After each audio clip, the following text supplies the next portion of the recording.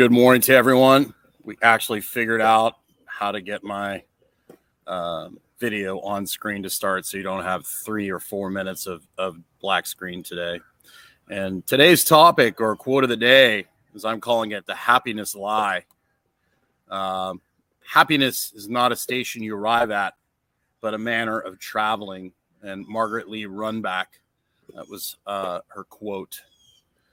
And I think that, first of all, anytime I do any kind of social media or I share anything on social media, it's designed. My big purpose whether I'm coaching or teaching or doing a course, or I'm always sharing things to make people think. I want to get people to think for themselves and come to their own conclusions. I'm always challenging my own views. I watch people that I agree with. I watch people I disagree with. I watch coaches that I don't necessarily agree with everything they do. I watch coaches that I think are on the right path. I always watch and look at everything. And I always compare it to my own model and my own worldview. And I always look back at nature. Nature is kind of my barometer of and history. I'm a huge history nerd. So I think this is one of the biggest lies that our society has fallen that we've fallen into, especially with when you have societies like the Roman Empire and societies in the past that had all these indulgences. The chasing and the pursuit of happiness becomes the number one focus. And I think corporations like Disney, they lived happily ever after. Or, if I'm not happy, I'm going to, I'm going to be happy when I own this car. I'm going to be happy when I make this much money. I'm going to be happy when I lose 10 pounds. I'm going to be happy if I get this girl, or I'm going to be happy and then you get that thing and you're not happy. And that's the whole quote. It's a station. It's something you experience, but it's not the end result, the end goal or the end result, right? Some of the things that have made me who I am and have helped me improve the most were some of the most miserable times of my life. But even in that misery, I experienced some forms of joy and happiness, right? But the actual process and the actual discontent is what really makes life worth living. And if you look at modern world, one of the things that we've taken out of the modern world is the struggle to get food. We've made everything easy. Everything's easy dopamine. You can hit DoorDash and the food is right at your door. It's super convenient. It's great. Don't get me wrong. But there's something about the human condition that enjoys the work, enjoys the labor, craves for that. So, I think that's the reason why a lot of people are chasing cheap dopamine today, because they don't, you get dopamine, you actually get beta endorphins from the sun. So I think people are chasing, dopamine and beta endorphins because they aren't getting enough sunlight. Two, manual labor and things like that provide a lot of fulfillment, especially for men. And we've taken that out of society. You basically, you buy a house, someone comes and mows your yard. You're not doing any real work.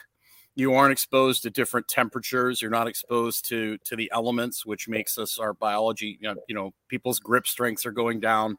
People's overall fitness compared to like the 1950s is ridiculously low. This also basically lowers your ability to handle intensity, right? And that's why I'm always talking about don't use intensity as your only tool, because most people don't have the base of support, the foundation to actually have positive adaptations to that intensity. So the point being is that understanding that happiness is something you experience, but you're not going to stay there. Like, you just can't live in a constant state of happiness. You can have contentment, right? And you can find joy even in difficult situations. I also think the erosion of faith in our culture and our society is a big part of the reasons we're struggling so much right now, because a lot of people look at this world and they're like, this is all there is to it. I've got to experience as much pleasure and as much free dopamine as I possibly can, because there's nothing after this. This is the only thing there is. Where in the past, people had faith. They believed there was consequences to their actions. They believe there was an afterlife. You know, some people still do, but most people today have completely written off any kind of faith. And that has consequences. People are willing to, you know, to say, hey, you know, like, you know, live, you know, I'm going to do all the things I can now because there's nothing after this, you know, so that kind of leads to people's misery as well. But, you know, and we'll always counsel people, always tell people, and I've heard several prominent physique bodybuilder type people say this, where, you know, everything is based on their aesthetics. And this one prominent bodybuilder who's very well recognized as a coach, professor, and he basically was like, look, when people come to me and they're like, I'll be happy when I lose 10 pounds. He's like, no, you're not. You're not going to be happy when you lose 10 pounds, because because you're always going to be looking for that little bit more. You'll get there and you'll be like, oh, I'm 10 pounds lighter. Oh, this still isn't, you know, I'm still not happy, you know, or I bought the BMW, or I've got the girlfriend, or what if the girlfriend leaves you, you know? So this whole myth of happiness, enjoy the struggle, enjoy the challenges, embrace them. Understand that they are a part of getting better. And this is a mindset we have to install with people that are really in a bad place, or have illness, or they've worked so hard that they burn themselves out. Understand that you've dug yourself a hole and you're being taught a lesson. And sometimes life is just unfair. Really shitty things happen to really good people, and really shitty things happen to really bad people too.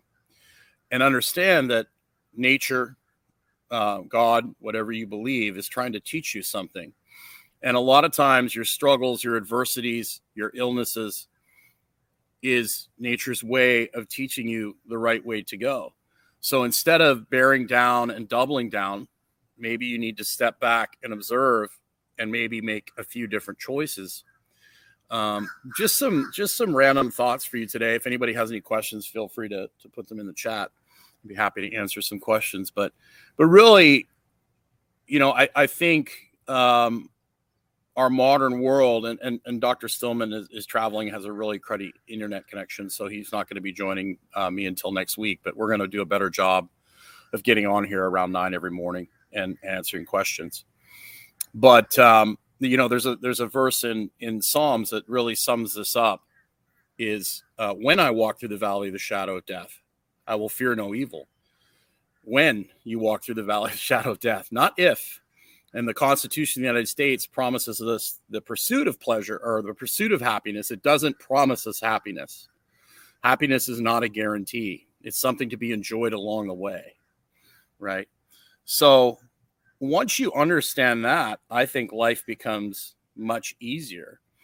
If you look at athletes, you know, people like, you know, Michael Jordans, or the Kobe Bryants, or the Tom Brady's, and they see them at the Super Bowl, or they see them, you know, winning these games. They see, oh, look at the party, look at all, but they didn't see the hundreds of thousands of hours of boring, mundane practices, and eating high quality foods that's boring, and going to bed early. And some of those guys can get away with not doing that stuff. They're few and far between. Your Dennis Rodman types, right? Your Lawrence Taylor types. Those are very few and far between. But even Lawrence Taylor and those guys, Dennis Rodman did hours of cardio after games, and Dennis Rodman would actually watch the basketball in Isaiah Thomas did incredible. You know, some of these NBA basketball clips on YouTube and Instagram are incredible, because Isaiah Thomas goes into how Dennis Rodman would just stand there during warmups, and he'd watch both teams, and he's like, Dennis, what are you doing? Dennis was like, I'm watching how many spins come off the ball. Everybody has a different spin, and I'm looking at where the ball goes when they misses, so I can predict where the ball's going to go. Like, this is the greatest rebounder of all time. And the dude partied like an animal and did all sorts of drugs, but one of the greatest basketball players, probably one of the greatest athletes in the history of sport. But that's what made him different, right? But you look at these guys, you know, they win the championship. Everyone's like, they're driving around in the fancy cars, but they don't see the thousands of hours of film and all the practices and all the work they had to do to become amazing. So, and that's why I think a lot of athletes do so well in business, because they know how to win and lose. Like, I played on a team when I was in middle school. we lost every single game that year, which was good for me because I was just getting started. And if I would have been on a better team, I probably wouldn't have played as much as I did. And I got to get much better because I got to play, even though we got trashed. But every year we got a little bit better. And then by the time I left that program, we went to the championship.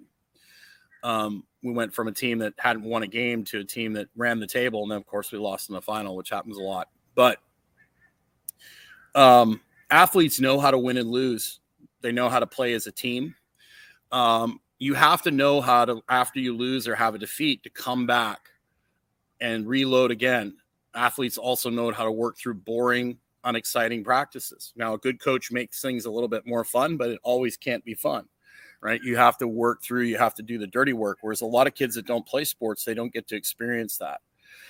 You get to deal with difficult coaches, referees, the unfairness of life, right? Everybody's being sold today that, oh, you're a special snowflake, you deserve special treatment. And that's just not how life works, unfortunately. And Andrew Huberman had a great post about the dangers of giving everyone a trophy. You basically just kill motivation when you do that. And then free dopamine. You don't want to get a big dopamine reward if you didn't have to work for it. That's why things like cocaine are so dangerous, because you get free dopamine, this massive hit of dopamine for no work, which does not lead to long-term good outcomes. So David asked, how much protein is enough? That's a great question. And the answer is, it depends on who you are. Okay. Now, there's a difference between having enough protein to survive and having enough protein to thrive, right? And that's when it comes down to everything. If you're in an emergency situation where there's no food, famine, war, your body's incredibly efficient and it will find a way to live as long as possible. If you look at like World War II, the Battle of Stalingrad, what some of these people endured, you know, the Vietnam War, or some of these Japanese soldiers that were on desert islands that had nothing but rice and a few simple things to eat and survived for months and years at a time.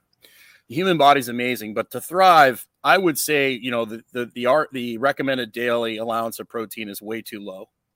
Most people, I think, are going to need about 0.7 grams per pound of body weight.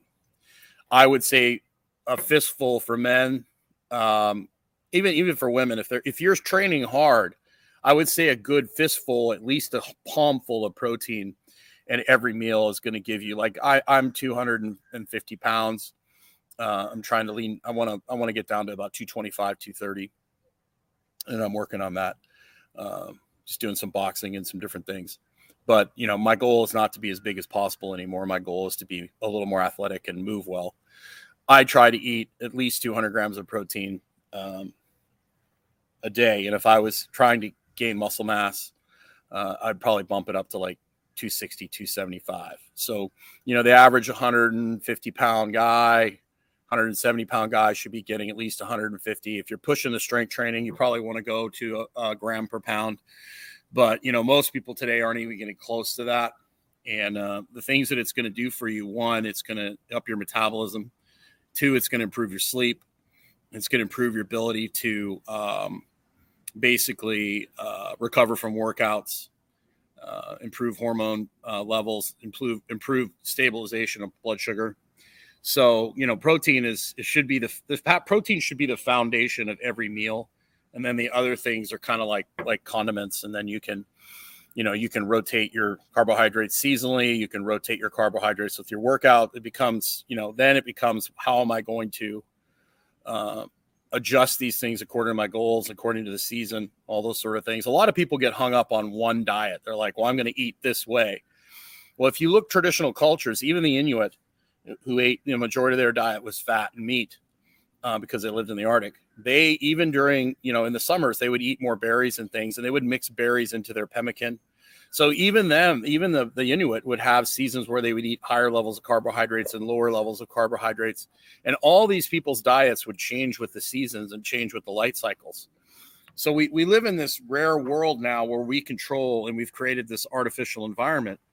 And I don't really think it's that great for our biology. So the more you can get back to working within the context of nature, and that's why I always do my work outside. That's one of my non-negotiables is I work outside. That's why I'm building a gym in Nicaragua.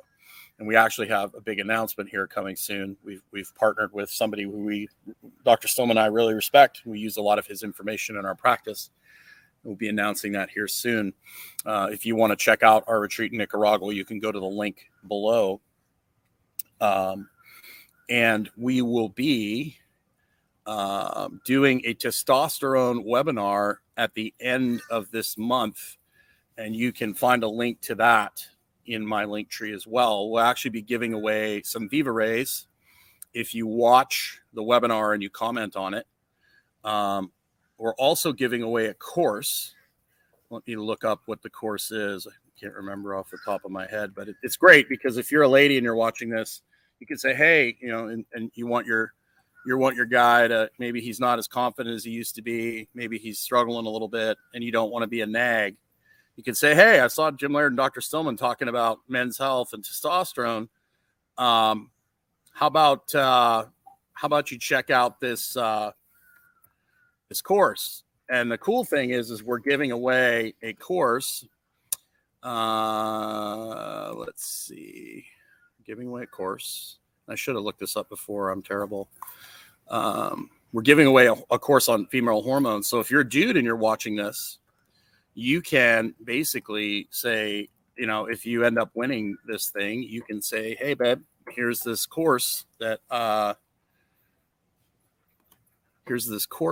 basically I got for free that you can look at if you want to. And it's by Ashley Rowland, the CEO of Holistic Nutrition. And so it's basically a course.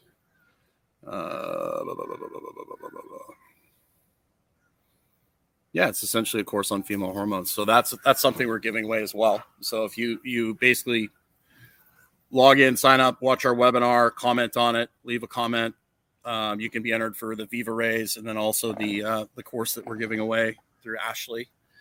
And I'll put a link to that at her actually in the and to Viva Rays in the description. Actually, there's Viva Rays in my link tree.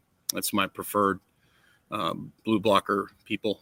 They're great. They have a lot of great styles. Rommel says hello. Just kind of keep that in mind, though, as you're living your life. I'm by no means an authority or an expert, but adversity is here to make us better, to make us learn, so we can help other people. And happiness, when you experience it, enjoy it, savor it, but understand that it's not a constant thing. It is not going to be constant. And chasing constant happiness is going to lead to serious disappointment. And it says, if you look at the song by the Byrds, turn, turn, turn, there's a season, turn, turn, turn. In your life, there's a season for everything: joy, hate, happiness, war, peace. All these things come in and out of our lives. And the key is to roll with it and just continue with the process of becoming a better person, helping other people, and not focusing on looking for something to make you happy. When you stop looking for happiness, you will trip over it continuously. And that's one of the things that I've learned. So until tomorrow, have a great day.